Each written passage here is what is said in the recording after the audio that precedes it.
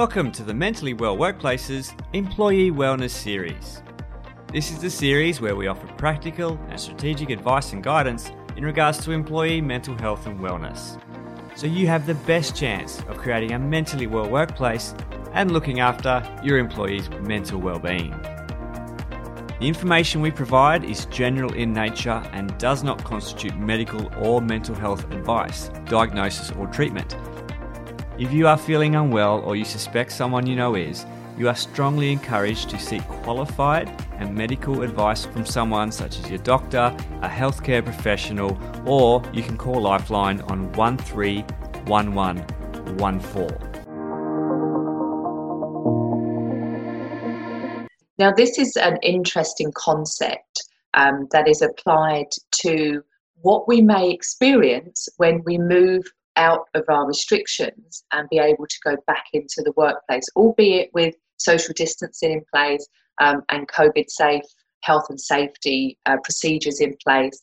But this is a concept that's being talked about a lot actually in the psychological space, which is very interesting, reverse culture shock. And so reverse culture shock is the research that I've done. I've found that there is a doctor in Tasmania that's quite an expert on this. So Dr. Kimberly Norris from the University of Tasmania, who's a confinement specialist. And she suggests that reverse culture shock is a bit like homesickness. So returning to a situation, an environment that is familiar to us after a long period of being away. And the suggestion is that reintegration back into workplaces may bring challenges. And the reverse culture shock theory is that we may experience a kind of roller coaster of emotion when we re-emerge into workplaces.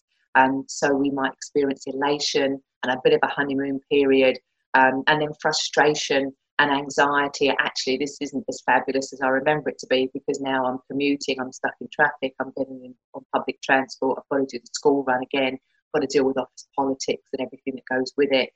I'm not in my lovely relaxed home environment or whatever.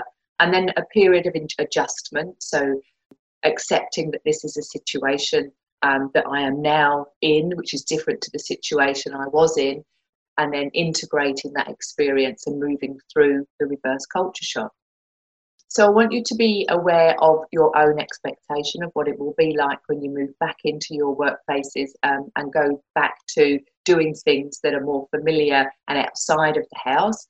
Practice self-compassion. It might not be easy. It might be frustrating. It might be anxiety-provoking.